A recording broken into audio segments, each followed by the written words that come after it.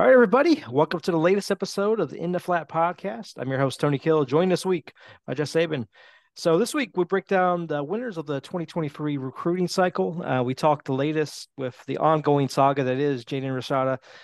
We'll talk the latest in coaching moves, and we'll finish out our best case, worst case scenario series that we've been on the last few weeks. So, let's dive on in. So, let's start first with that saga, as I mentioned, of Jaden Rashada. So there's been a lot of interesting tidbits that's been released. I don't think anything, I mean, everybody's talking about it like it's crazy, but I think it's kind of stuff we already knew. But the Athletic did a really good job of getting a hold of the contract and breaking down exactly what the contract said. So basically, it would have included a $500,000 upfront payment, 250 a month, 250,000 a month as a freshman, 291,000 a month as a sophomore, 375,000 a month as a junior, 195,000 a month as a senior. He would have got that money if he just fulfilled the following: being a resident there in Gainesville, having at least one branded Twitter and Instagram post a month, up to 8 fan engagement events, and up to 15 autographed pieces of merchandise. The contract also stated the collective could, in its sole and absolute discretion, terminate the agreement without penalty or further obligation, which is a little fishy to me, but we can talk about that. It could also terminate if it was found to violate Florida law, school laws, or NCAA rules. Um, so yeah, I think a lot of this we've talked about over the last few weeks. But I just find this language that they put in here is like, why I would definitely not sign this if I'm a high school player. I would want my lawyer to look at it and change some of this verbiage. Like the fact that you can just terminate it without cause at any point. I mean, they get you to school and they can just terminate your contract, and then you're stuck and you have to transfer. So that part I thought was a little fishy. But this is a lot of money for a kid that is not the top player in this. I mean, he's barely top 10 quarterbacks of this class. And so, anything surprise you in the contract? Anything that anything different than what we talked about over the last few weeks? And not all that much, just mostly what you were saying there about how they could just get out of it at, whenever they wanted. It's all everything just seems to have been handled in a really shady kind of way. It just so much of this rubs me the wrong way. And I wonder how many other kind of NIL deals have been handed out with that kind of language in it. These kids are just excited to get that much money. I mean, 250,000 a month. That's a lot of money. And it keeps going up each year. Um, it the way that they would have been able to get out of it so easily seems like it was put in there just to protect Florida more than anything. Like if the Yeah. NCAA wanted to investigate it, then they could just terminate it immediately. But What I it's found interesting is when I read through this is like there's different people that help put this together, but nobody really knows where a lot of these details and this amount of money came from, like who made the promise. Everybody's like keeping their mouth shut around that. And I think part of it is because they don't want to get in trouble.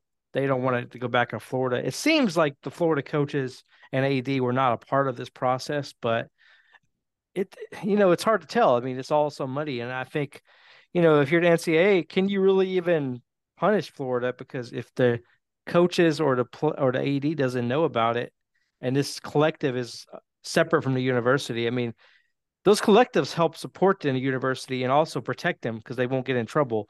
It's just it's a muddy water, man. It's like I think we all have to become lawyers here to really kind of follow this drama and how this all works on the back end. But I do feel like this will lead eventually to more agents supporting players down the road because right now, it's probably a lot of players and their coaches talking through this and not realizing what they're signing or not realize like if if I was supporting this, I was like, hey, this sounds too good to be true. 13 million. Nobody else is getting this.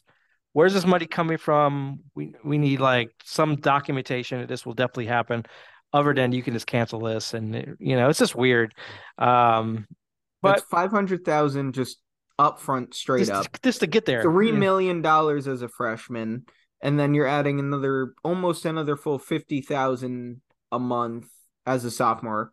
Then 375,000 a month, which is, let me do the math real quick here. That's $4.5 million as a junior. Like and as a freshman, $3 million. There's a chance he Yeah. might not have even ended up starting. What I could have done with $3 million as a freshman in college, you Yeah, know? really. But what I'm thinking is like the first round pick last year, Kenny Pickett, Kenny uh, Pickett, yeah, he was got less for than this Pittsburgh. Yeah, in his I contract. think he did. That is insane to me that they're paying a not top quarterback. Like Arch Manning was giving us like Yeah, it would if still be this blowing was my Arch mind. Manning, no one would have questioned the thing. Like they would have questioned why does a Manning need that kind of NIL deal, but no one would have questioned why he was getting it. But the number 8 guy in the 2023 piece is like, okay, I don't know if we should give him $13 million over 4 years. I mean, that's just insane. I don't know who came up with this, but it's just insane. So we'll see what happens. We'll continue that process. The only other thing I will mention Jaden Rashada. You guys probably talked about him last week, but he did end up landing at Arizona State, which I think is going to be a good spot for him. I think Kenny Dillingham, the former offensive coordinator from Oregon, is now the head coach there. He doesn't have to start right away. Drew Pine from Notre Dame is going to start next year. Then he can kind of get developed and be ready to play. And they ultimately, I think they said they picked this spot without NIL being a factor. I think they probably realized like they needed to get away from NIL. Just go find somewhere to be developed where they can get to the NFL and do their things the right way here. So I think I'd be interested to see how he goes. I think this hopefully takes the pressure off him, and he can have a successful career there in college because he definitely needs some development. Just watching his film, he's not a ready-made package. So I think sophomore, junior is when he's going to be able to come in there and play. And so hopefully he gets that opportunity. All right, let's talk about some news. Iowa offensive coordinator Brian Fernandez there. Of course, his dad is Kirk Ferentz. Um, we thought Brian would be fired after his dreadful performance the last couple of years, and Iowa's offense is not doing anything. But he wasn't fired. Kirk came out this week and said that he's keeping him on the staff. The contract was changed though; it included $50,000 in total pay cuts, but it did include a points per game target. That if he met the points per game target, that they get some of that money back. Um, which I guess is doing something and motivate them. But I just think it's just your son. He doesn't want to fire his son. I just I don't know. I just feel like I just think they should have moved on with a different offensive coordinator that they can take advantage of some of the players they can get. But yeah, we'll see if it works this year. All right, let's talk about this one. Alabama hired two new coordinators. Kevin Steele, the Miami defensive coordinator, as its new defensive coordinator, and Tommy Rees, the offensive coordinator at Notre Dame, as its new offensive coordinator. If you look at the message boards for Alabama, it's probably 60-40 or not in favor of these hires. Um, some people are just like, well, I trust Nick Saban to do what Nick Saban wants to do. And honestly, Kevin Steele is probably running Nick Saban's defense, right? He trusts Kevin Steele. He used to coach for him. Tommy Rees, he's been talking to Tommy Rees since 2019, where he almost hired him before. So he's familiar with Tommy Rees. And Tommy Rees, as a Notre Dame fan, I I have a love-hate relationship with Tommy Rees, even since he's been a player. He never quite was what we wanted as a quarterback, and he never quite was what we wanted as an offensive coordinator. He had some good moments, but some bad moments. Like this past year with Stanford and Marshall, the quarterbacks weren't ready to play. Offense wasn't clicking. You didn't run the ball when needed to run the ball. There's just a lot of things that I think we could have done better with the offense, and his recruiting could have been better. So I would say it's probably 60% Notre Dame fans are happy he's leaving. So it's a little weird dynamic here that some are happy, some are mad on both sides. But what do you think about this, Jess? Do you think ultimately this will matter? That will it impact them positively or negatively on the field? I mean, with Alabama, it's so hard to say because in college football, so much of your success as a coach can just be attributed to what kind of players you have. And for both Kevin Steele and Tommy Rees, they're moving from, you know, Tennessee and Notre Dame to Alabama. So they're gonna have No offense, Tony. They're gonna have better pieces to work with. but not better quarterback next year. Theoretically, Just throwing that up there. theoretically. It, So yeah, the I same. don't think it's gonna hinder Alabama's recruiting. I don't think they're gonna see any Oh yeah, drop. recruiting's not gonna take a hit. I have it. Yeah, I mean, exactly. So that'd be fun. it's a matter of how you like them both schematically. And I think I think this is going to end up being kind of like a mid for Alabama. I don't think either of them are going to hurt Alabama, but I don't think they're going to be particular upgrades for Alabama. When it comes to Alabama, everything runs through Nick Saban. So they're going to have all of the 5 stars they want, most of the 4 stars, and chances are the level of athlete there is going to be able to work well within pretty much any scheme either of these guys can come up with. So I think I'm not blown away, and I don't think anyone really is either. For me, it's just another cycle of the Alabama coordinators under Nick Saban. Uh, Yep. I know it's a long way for me to say not much of anything there, but it's Alabama. Yeah. They're still going to finish in the top 5 or 6 at worst. They're going to be national champs within the next 2 years. It's Alabama. No, I totally agree. I think next year is going to be the year it's going to be interesting for Tommy Rees on the offensive side because, as I mentioned, a quarterback, that's a little bit of a question mark next year. Is I think obviously the backup this year was Jalen Milroe. He has a lot of physical traits, but throwing the football is this. I kind of think of him as like a Jalen Hurts type, where Jalen was struggling in Alabama to throw the football a bit, and they had to go to the backup. I could see some of that happening this year if he struggles a bit. I'm a little worried about Tommy this year. I think for future years they have some good quarterbacks lined up, and that um really matches what he wants to do there. And so we'll see if that is we'll see if if he's able to do anything with that there. But I think defense will be fine. I think Kevin Steele has ran that similar defense with Nick Saban in the past. So I think defense, it might be able to stir it up a bit because I think he'll know what Nick Saban wants to do better than maybe Pete Golding did. And so we'll be seeing there. I'm just wondering about the offensive pieces there. In terms of Um, quarterback, just for listeners at home, the early Alabama depth chart projection is Jalen Monroe backed up by Ty Simpson, and then they have 2 4-star quarterbacks coming in, and Eli Holstein and Dylan Lonergan, I think it's pronounced, who are going to be competing for that 3rd spot, at least according to current projections. So yeah, they've got pieces; they'll be fine. but unproven pieces. I will say it drives me. I'm not mad at Tommy Reese left. It's just it's weird timing for him because he finally got a quarterback. Finally got a quarterback after all these years, and that's the time he's going to leave. Not even get to do anything with it. But to me, maybe that's best because my one criticism of him is that he does not develop the quarterback well enough. Like they've had some skill players there. I mean, they got the most out of Ian Book. He's a 3-star. They got the most out of him, but I just feel like they don't recruit the position well enough. He's not a good analysis of talent.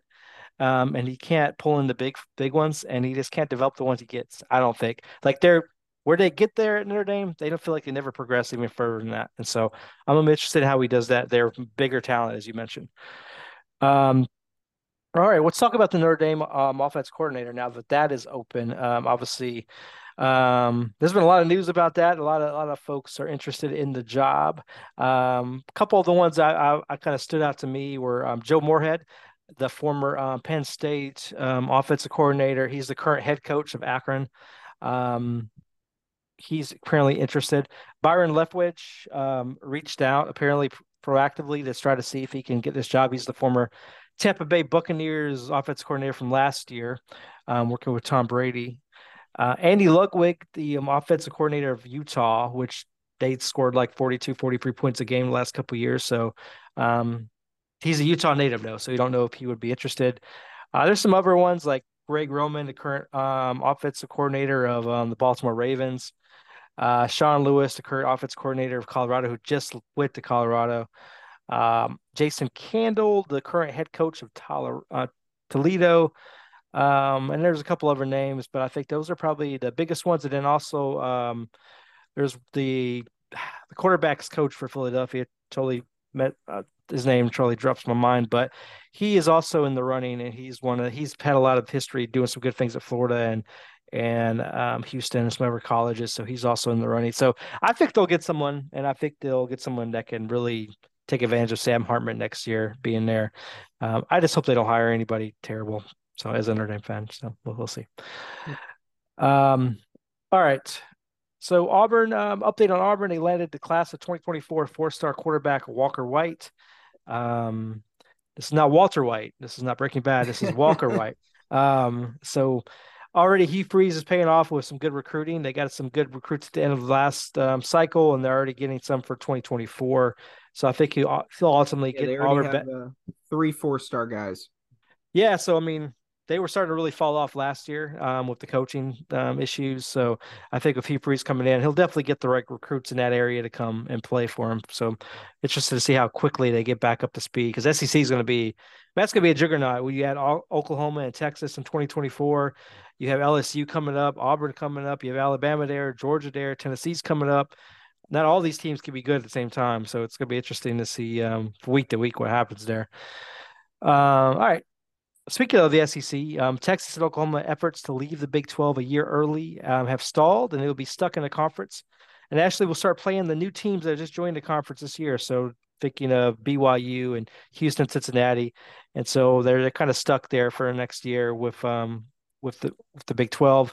We'll see how they do this year. I think Oklahoma will have a better year. Texas should be better, but we say that every year about those teams, so we'll see. Then the final piece of update from a news perspective is wide receiver Anaya Smith for Texas A&M has withdrew his name from the NFL draft and will return to school for his fifth and final season. So they definitely need all the wide receivers they can get. I think they had a few transferred and a lot of their skills from 2022 class transferred. So anybody they can get back, they probably need it to be successful there. So that's it for the news. So what's next? Let's talk about best case, worst case scenario. Where's the floor? Where's the ceiling on 4 teams in particular? Let's start with Tennessee. Tennessee's coming off a really kind of magical season, winning the Orange Bowl against Clemson. Um, one of the best offenses in the country. Hendon Hooker, though, got injured the last part of last season and now entered the NFL draft. So you don't know exactly where they're going to be going next. So just what are your thoughts here? Where is Tennessee going? What's their floor? What's their ceiling? So Tennessee is one of those teams that, they had a really great run, but they're losing a lot of the important pieces there. Hendon Hooker, gone. Jalen Hyatt, gone. Cedric Tillman, gone. Byron Young, gone. Jerome Bakes, gone. Darnell Wright, gone. Jerome Carvin, gone. All are declaring for the draft. So they need to fill in a lot of those holes. They did so at quarterback, particularly in this last recruiting cycle. Nico, God, I'm about to butcher this name. Iam Lieva from Downey, California, the number 2 quarterback in the class, the 3rd overall prospect. So they're adding a couple wide receivers from recruiting to, including a 4-star. With the expectations of teams like Alabama and Georgia, though, I think if they are able to kind of pick up where they left off, they dominated Clemson in the Orange Bowl. They're the orangest team. Such a bad joke. God, there were so many puns about that in bowl season. I just don't see them breaking through. I think at best they're going to be kind of looking at a very similar year to what they had this year, except I believe they are going to Alabama now instead of hosting. And I just don't think they're going to be able to compete with Georgia. So I think they are going to, best case scenario, like a 10-2 record, get a New Year's Six kind of bowl, but not quite in the playoffs.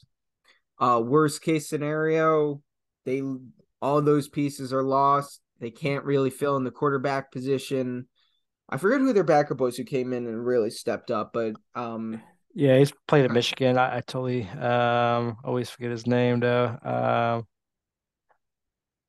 Anyway, yeah, I know what you're talking about. He has a strong arm, but I don't. I'm mhm. guessing he's going to be the starting quarterback there next year. Unless they have a freshman coming into one of the top rated quarterback, in the class. I don't know if he'll be ready to play right away, but he's getting a $8 million NIL deal if I remember correctly. So maybe he will play right away. Maybe, but I'm assuming they don't have the quarterback position figured out all that well. I think we're looking at they take a big step back, 7-5, 6-6 kind of deal. I mean, the NFC, SEC, Tennessee isn't quite ready to take the jump up to the NFL level. They're still the Titans. If because the SEC, LSU could take step forward. Then you've still got the Alabamas, the Georgias, the forget who else they have on their schedule, but it's the SEC. There's a lot of competition there. If you don't have a strong quarterback, which maybe they don't this year. Look at their schedule. I'm gonna read the schedule to you. I think you'll probably rethink your 6-6, 7-5 take here in a minute. They start the season against Virginia. That's a win. Then they go to Austin P. That's I Austin really P. hope that's a win for their That's a sake. win. They go to Florida. Florida's tough, but they really struggled last It's year. at Florida, though, right? Yeah, they're at Florida, but I think they'll get that win. They'll go to UTSA, which is a tough team, but I They don't should think win that. they should win that. They go to South Carolina, they should win that. So they're 5-0. Then they go to Texas A&M, which who knows what Texas A&M team's going to show I up. could see that being a loss because Texas A&M, they have the talent, they just can't. They in Texas, A&M and Texas, all of the talent somehow just something never quite clicks. So if that's a week it's clicking for Texas A&M, I could definitely see that being a loss for Tennessee. Yep. Then they go to Alabama, so that's a loss. Mm-hmm. They play Kentucky. I don't know what kind of Kentucky team we're going to get next year. They get a new quarterback coming in. So that could be a win or a loss there. Then they could play UConn. That should be a win. That They should be a play win. Missouri. That should be a win. They play Georgia. That's a loss. They play Vanderbilt. That's a win.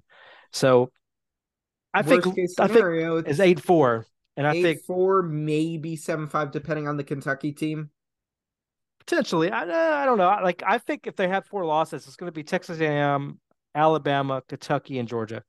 Those are going to be the four losses. So I think 8-4 is their floor, and I think 10-2 is their ceiling because they'll lose to Alabama, I thought Georgia. they had maybe another more difficult one or They two more don't. different Yeah, they games. have a terrible schedule. This is like the worst schedule I've ever seen. But that's like SEC schedule for you. I mean, every couple years, the team does have to play anybody strong. When is Austin PA's like deal with the SEC done? Like it feels like every year there's an Austin PA Kind of or who's the Alabama school that Alabama plays that's like the Jackson, equivalent Jacksonville something State or something. yeah, Oh no. Alabama State, Alabama A&M, something like that. And it just Alabama's like, all right, we're about to play LSU at LSU. We need to just get this one other game out of the way. So let's go beat them by 60. Yeah, next year Alabama's playing Middle Tennessee, South Florida. Oh, I'm so worried. So worried for Um, Alabama. Chattanooga Mocs. Who's that? Who's the Chattanooga Mocs? I've heard of Chattanooga, but I didn't know their last name was Mocs. Is that the Moccasins, I guess? Maybe. I Okay. don't know. I just remember like Chattanooga being an option on those classic like NCAA 13 Oh or yeah. something, and they're like the 1-star school that you would like choose to build up. You'd move them into the SEC or something, and then you'd build them up to try and compete. Well, that's who Alabama's playing. So yeah. Well, they'll definitely should get a win in that one, unless Tommy Reese is really terrible. Oh God. Um, all right. All right, cool. So we're picking Tennessee. 10-2 is the ceiling, 8-4 is the Mhm. floor. I mean, unless things go off. I mean, unless the quarterback position is really just not solidified, and then I can see 7-5, 6-6. But it's Joe Milton, by the way, is the quarterback. Strong arm, played not as great at Michigan, played better at the end of last season. So you would think he's coming in as the starting quarterback, and then you try to get the freshmen some playing time and some of those tough opponents you have to play next year. So You'll see. But that's Tennessee next year. All right. Next up, let's talk about Michigan. So Michigan's coming off a playoff berth where they got beat down by TCU, who then got absolutely obliterated by Georgia. So, but Michigan lost one game last year. It was the TCU, has left a bad taste in their mouth. JJ McCarthy will be back. Um, they think they can win the Big Ten again. Ohio State, I think, will be down next year. Not all the way down, but like lesser down than they've been in the past. So, Michigan probably feels like it can get back to the playoff for the third straight year. So where do you see that floor and that ceiling for Michigan? Well, they've got a number of players who have declared for the draft. Although it's not like they're losing an Aiden Hutchinson And a lot of level. players come back too, like Blake Corum and some others, because they have that Yeah. new NIL deal that paid players to come back. So interesting approach. So I'm trying about pulling up their schedule right now for myself. I know they start the year with hosting my Your boys, ECU Pirates. So I'm assuming that's an L. They're starting 0-1. yeah, We're about to go into the big house there and just we're gonna pull up we're Appalachian punching them in State the type of face and performance. Yeah, it's gonna be legendary. No, so yeah, they're gonna open look at up. their four opponents: East Carolina, UNLV, Bowling Green, and Rutgers. I did they go to Yeah. Nebraska. Nebraska's will be a little better And next year, here's the but thing though, all of those games are yeah, at home versus ECU. And like, look, I joke, but ECU, we were a good team this past year. We were solid. We should have beaten NC State, but I'm totally not still bitter about that. But they should win that game. UNLV, Bowling Green, easy. Rutgers, that's another, I grew up a Rutgers fan, so Michigan's probably going to beat down on my two favorite teams this year. And then at Nebraska, at Minnesota, those should be wins. And I feel like Penn State, I think, is going to be better this year, but I just don't know if they're going to be compete. Penn State is at the level of Michigan and Ohio State yet, because it the is entire at Penn Big State though, and I wonder if that's a night game where it's a whiteout. I mean, that could be a challenging environment for Mhm. sure. Like I would say their floor 10-2. Yeah, 10-2, just missing out in the playoffs. Ceiling undefeated in the playoffs. that makes You sense. know, I if would and that's say, only if Penn State is unable to take that next step. But I mean, it when we previewed Penn State, I was saying I think it's Penn State is gonna be a bit better, but I think it's still gonna end up being more of the same. no, for sure. Where Penn State is just that third team, top 10-ish in the country, but their two losses of the year come against Ohio State and Michigan. Yep, So no, I mean for sure. And then looking at Michigan's schedule, I mean they have a pretty favorable schedule. I will say the two tough ones I see is at Michigan State. It's always a tough game, even if Michigan State maybe not as good because those teams just hate each other, as you saw last year. And then at Penn State's going to be tough, but they are lucky to get Ohio State coming to Michigan this year to playing at the big house. So I mean that should be a favorable for them. But to your point, I think I agree. I think 10-2 is their floor. And you said I think undefeated playoff is their ceiling. So there should be no reason they Maryland don't get to has some playoff. talent. Maybe if they lose at Penn State, they're sent reeling and then they're at Maryland the next week. Maryland has some talent. I don't know. I don't see a third loss. Yeah, I it's don't. gonna be tough. I mean, unless one of these teams is better, like Nebraska could be better with the new head coach by the what's that by week 5. I mean, they could have that thing rolling with new quarterbacks and new players. Maybe. You never know. So we'll see. All right, so that's that. Let's talk about LSU. So LSU won the SEC East last year, surprising folks. They did get beat by Georgia in the SEC championship. Then they went on to just absolutely destroy Purdue in their big bowl game. Um, so it's interesting. They have some interesting pieces coming back next year. I think who is that quarterback? Coming back, Jane Daniels. But there's also talk of maybe it's Garrett Nussmeier, who is the quarterback. When you saw him come in, there was really good flashes. So you have to wonder if there's going to be a little bit of a quarterback controversy there. Brad Kelly does not handle those very well, so I'm interested in that. They got some good players in the transfer portal. They also obviously lost some players here or there as well. So where do you see when you look at LSU, where do you see them kind of following in next year? It's a tough one. Start the year off hosting Florida State. Then they got Grambling. I could see that being a 2-0 start, 3-0 Mississippi State, 4-0 Arkansas. I mean, they're tough game. I mean, obviously they got Alabama and it's at Alabama, so that's going to be a loss. Their schedule's not that bad. It's God, did really all the not. SEC teams not don't play anybody? Is that what we're looking at here? I mean, the whole thing about the SEC is that they're always like, the reason we schedule these week out of conference opponents because the SEC is just so much better than everyone else. And then I mean, they get a host Georgia State this year, so maybe that'll be a loss for LSU. Oh man, um, yeah, Florida State would be a tough one. You never know with Mississippi State. They have a new coach. You don't know what it's going to look like this year. mhm. Ole Miss with Lane Kiffin, they're kind of hit or miss. They have some new quarterbacks, That's so what I that was thinking. I was like, at Ole Miss, maybe if the lane train is moving. Um, but I would say ceiling 11-1, floor 9-3. Maybe they lose. That Florida State should be tough, but the reason I'm saying win for LSU is because it's at home. But Florida State, they could be very good this year. Um, yeah, I think Florida State might be a loss. I do think Florida State's going to be pretty good. They could Florida start State. off, and then if you look So at the worst case scenario, I think losing to Florida State, losing to Ole Miss, losing Alabama.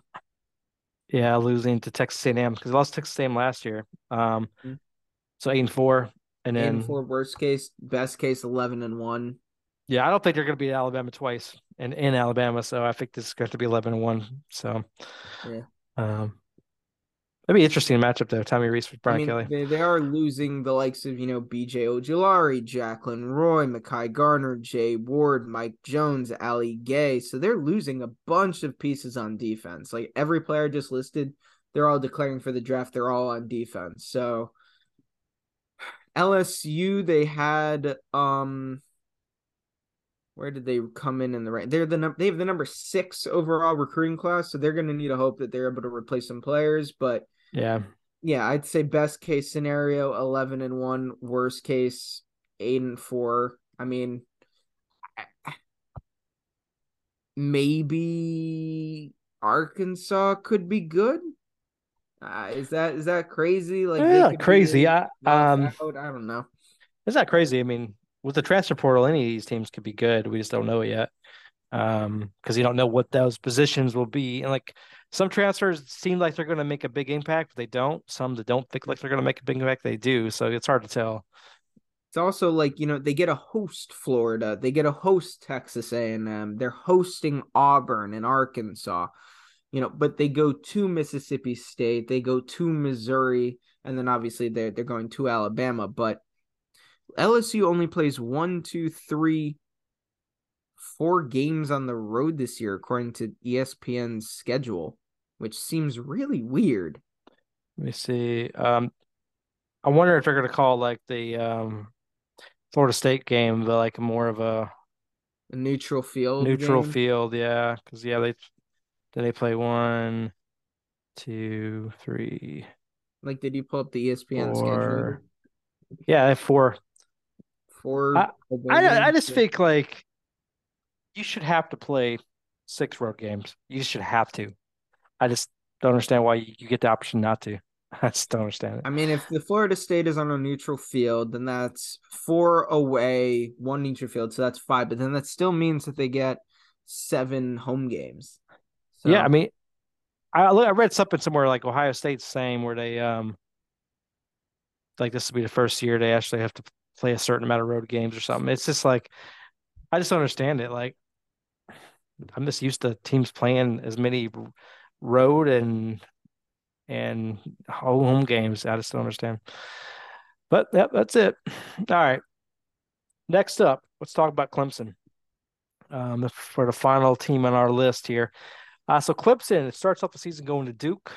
Then they go to Charleston Southern, tough matchup there, and Florida Atlantic, and Florida State, Syracuse, Wake Forest, Miami, North Carolina State, Notre Dame, Georgia Tech, North Carolina, South Carolina. So last year, what did they go 10-2 last year with losses in Notre Dame, South Carolina, and then they lost in the Orange Bowl to Tennessee. So they have a new quarterback, new offensive coordinator. So they have Lincoln Riley's brother coming over to try to jumpstart that offense.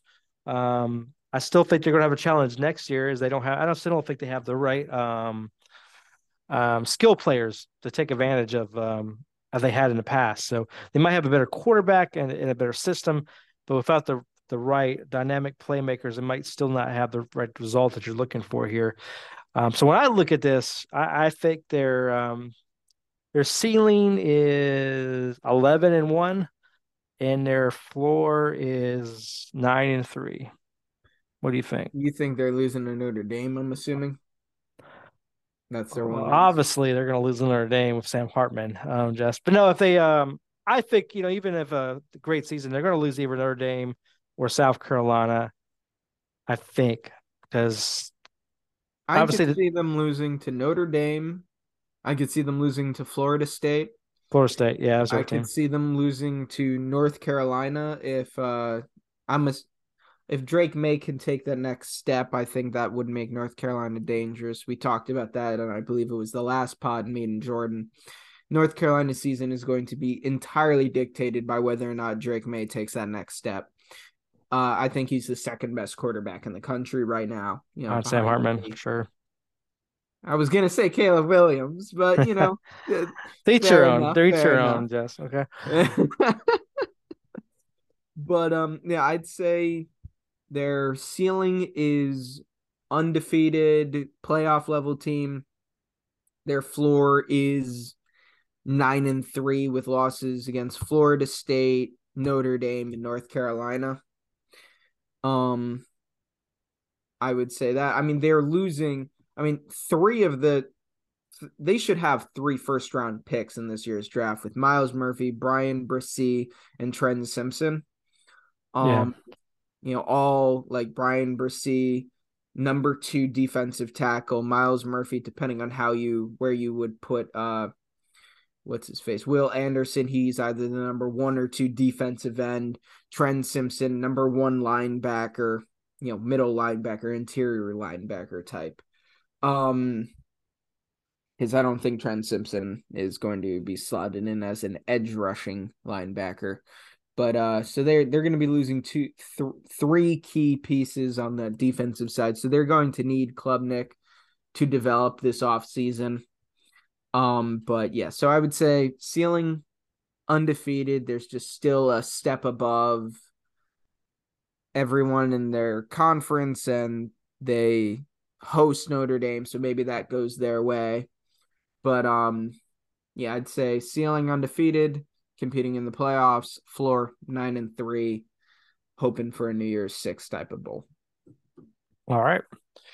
All right, so that's our best case, worst case scenario. So if you want to see any other series where we break down the teams going into next year, please let us know. We'll be doing some more throughout the summer where we break down like the top quarterback rooms and things of that nature. So if you guys want to hear anything else, let us know.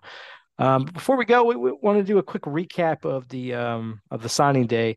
Obviously, you guys talked a little bit about this last week while I was out, but the February signing period, which is really a dead period at this point, with there was only a couple of players signed. So I think everybody in the top 300 has now signed in the 2023 class outside of Deuce Robinson, I believe, as he's a top 20 overall player, number 1 tight end. He's really between USC and Georgia, but it appears he's also kind of trying to understand if he wants to go to professional baseball. So it's interesting choice for him if he wants to go play college football or go direct to the pros in baseball. So just see He's what his been, choice is.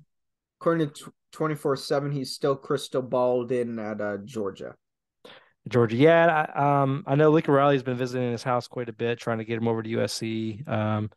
definitely think those are one of the two teams if he does play college football where he'll go.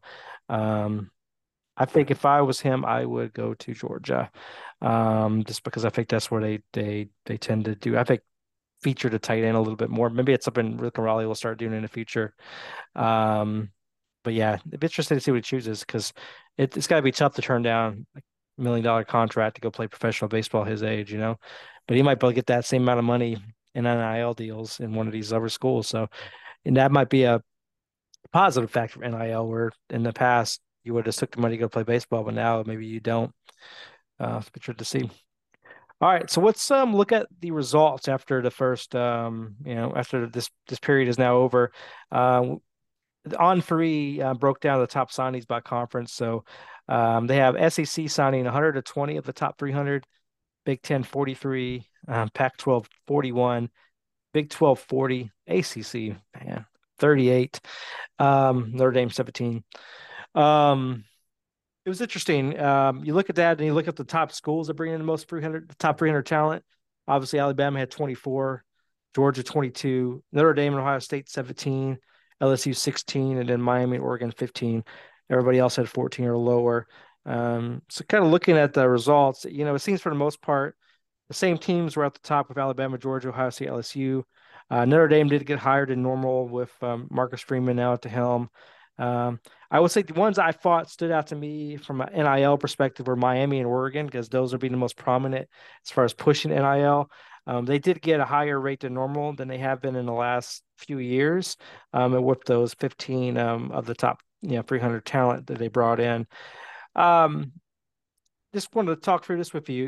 Do you think what Notre Dame, Ohio State, LSU is doing with 16 or 17 top 300 players is enough to win a playoff game against Alabama, Georgia? Now, obviously, you could break this down further with the top 100, and Alabama, Georgia really own that piece of it as well. But those rankings, if you look at On3 versus 247, some players are 5-star versus a low 4-star. It really varies depending on who's looking at the talent. So I think it's good to kind of look at the top overall 300 players and get that vote. So do you think that's enough though to like, if you think about it, Notre Dame, Ohio State, they're 7 behind Alabama the amount of players. So that really gives your wiggle room if one of those players doesn't pan out, where there might be a couple extra players if one of those players is pan out for Alabama they could plug in and they do pan out. So what do you think? You think that's enough to close the gap to win a title down the road in the next few years? I think it depends on how well the quarterback plays.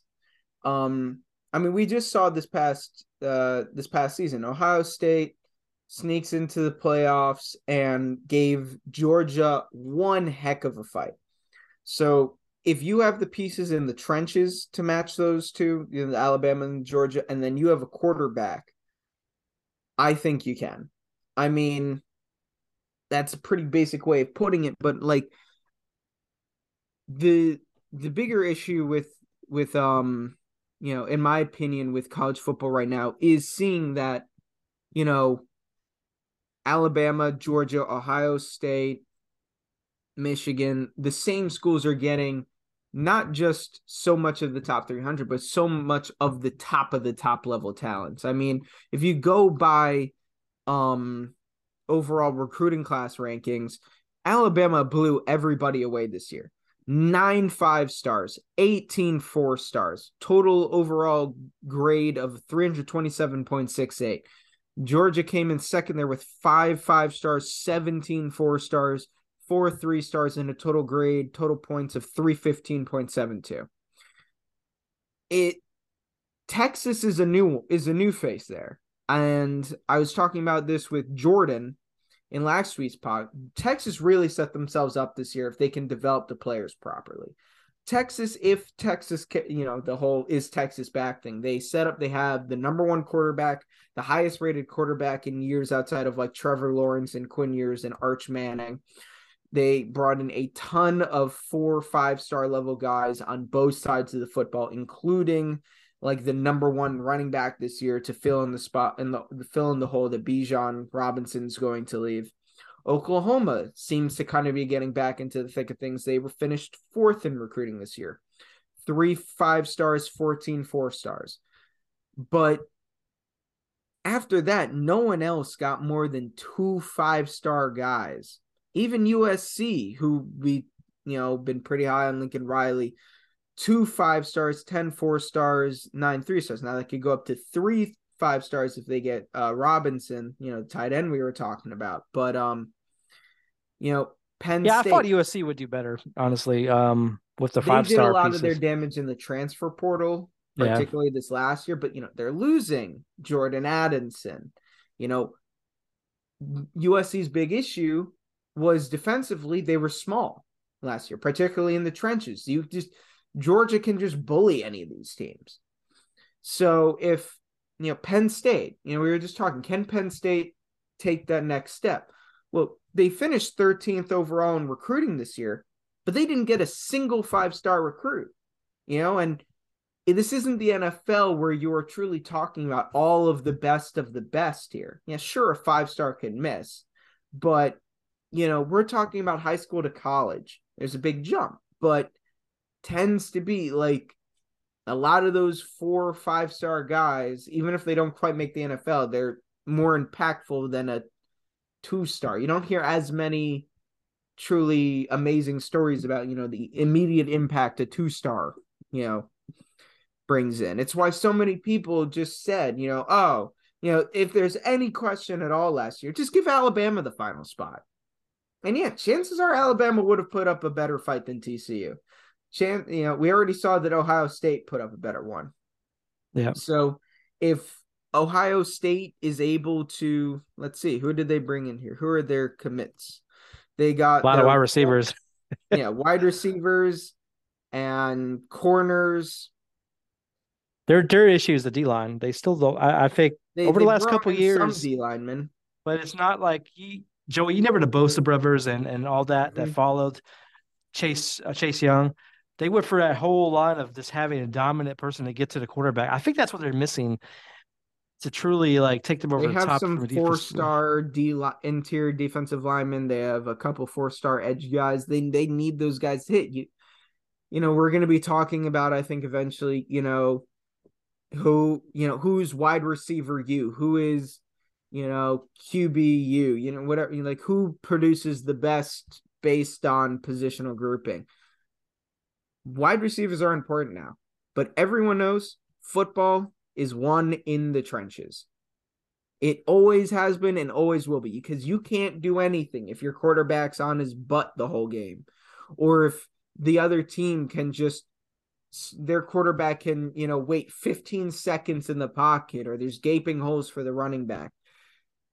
If Ohio State has shown in the past few years that even though they aren't getting quite the level of recruiting as Alabama and Georgia, they can compete. But I am worried that Alabama and Georgia, for the next couple of years at least, are truly going to separate themselves from everybody else, because the level of difference in recruiting is just mind-boggling. Yep. Yeah, and for sure. I'm interested, I think over the last couple of years, Alabama has faltered a little bit because they missed on some of their defensive players that were highly rated, and then they started transferring right away when they don't play. So I wonder if the transfer portal, will start causing any havoc for them. I know they picked their own share of transfer portal up, but over this year they had 5 or 6 starters that left, or 5 or 6 that were about to be starters left because they wanted playing time right away. And so I'm interested to see if that eventually hurts their depth, because that's always been a thing in Alabama. They just plug the next person in if somebody gets hurt, or they need bring someone in to make the game harder on the opponent. That's going to be interesting to me if that impacts them at all going forward. But here are some of the guys they're bringing in: the number 1 safety, the number 1 offensive tackle, the number 2 running back, the number 2 corner, the number 2 defensive lineman, the 5th best edge rusher, the number 6 receiver, the number 5 corner, the number 10 edge rusher, the number 8 QB, the number 8 offensive tackle, the number 9 safety, the 13th best QB.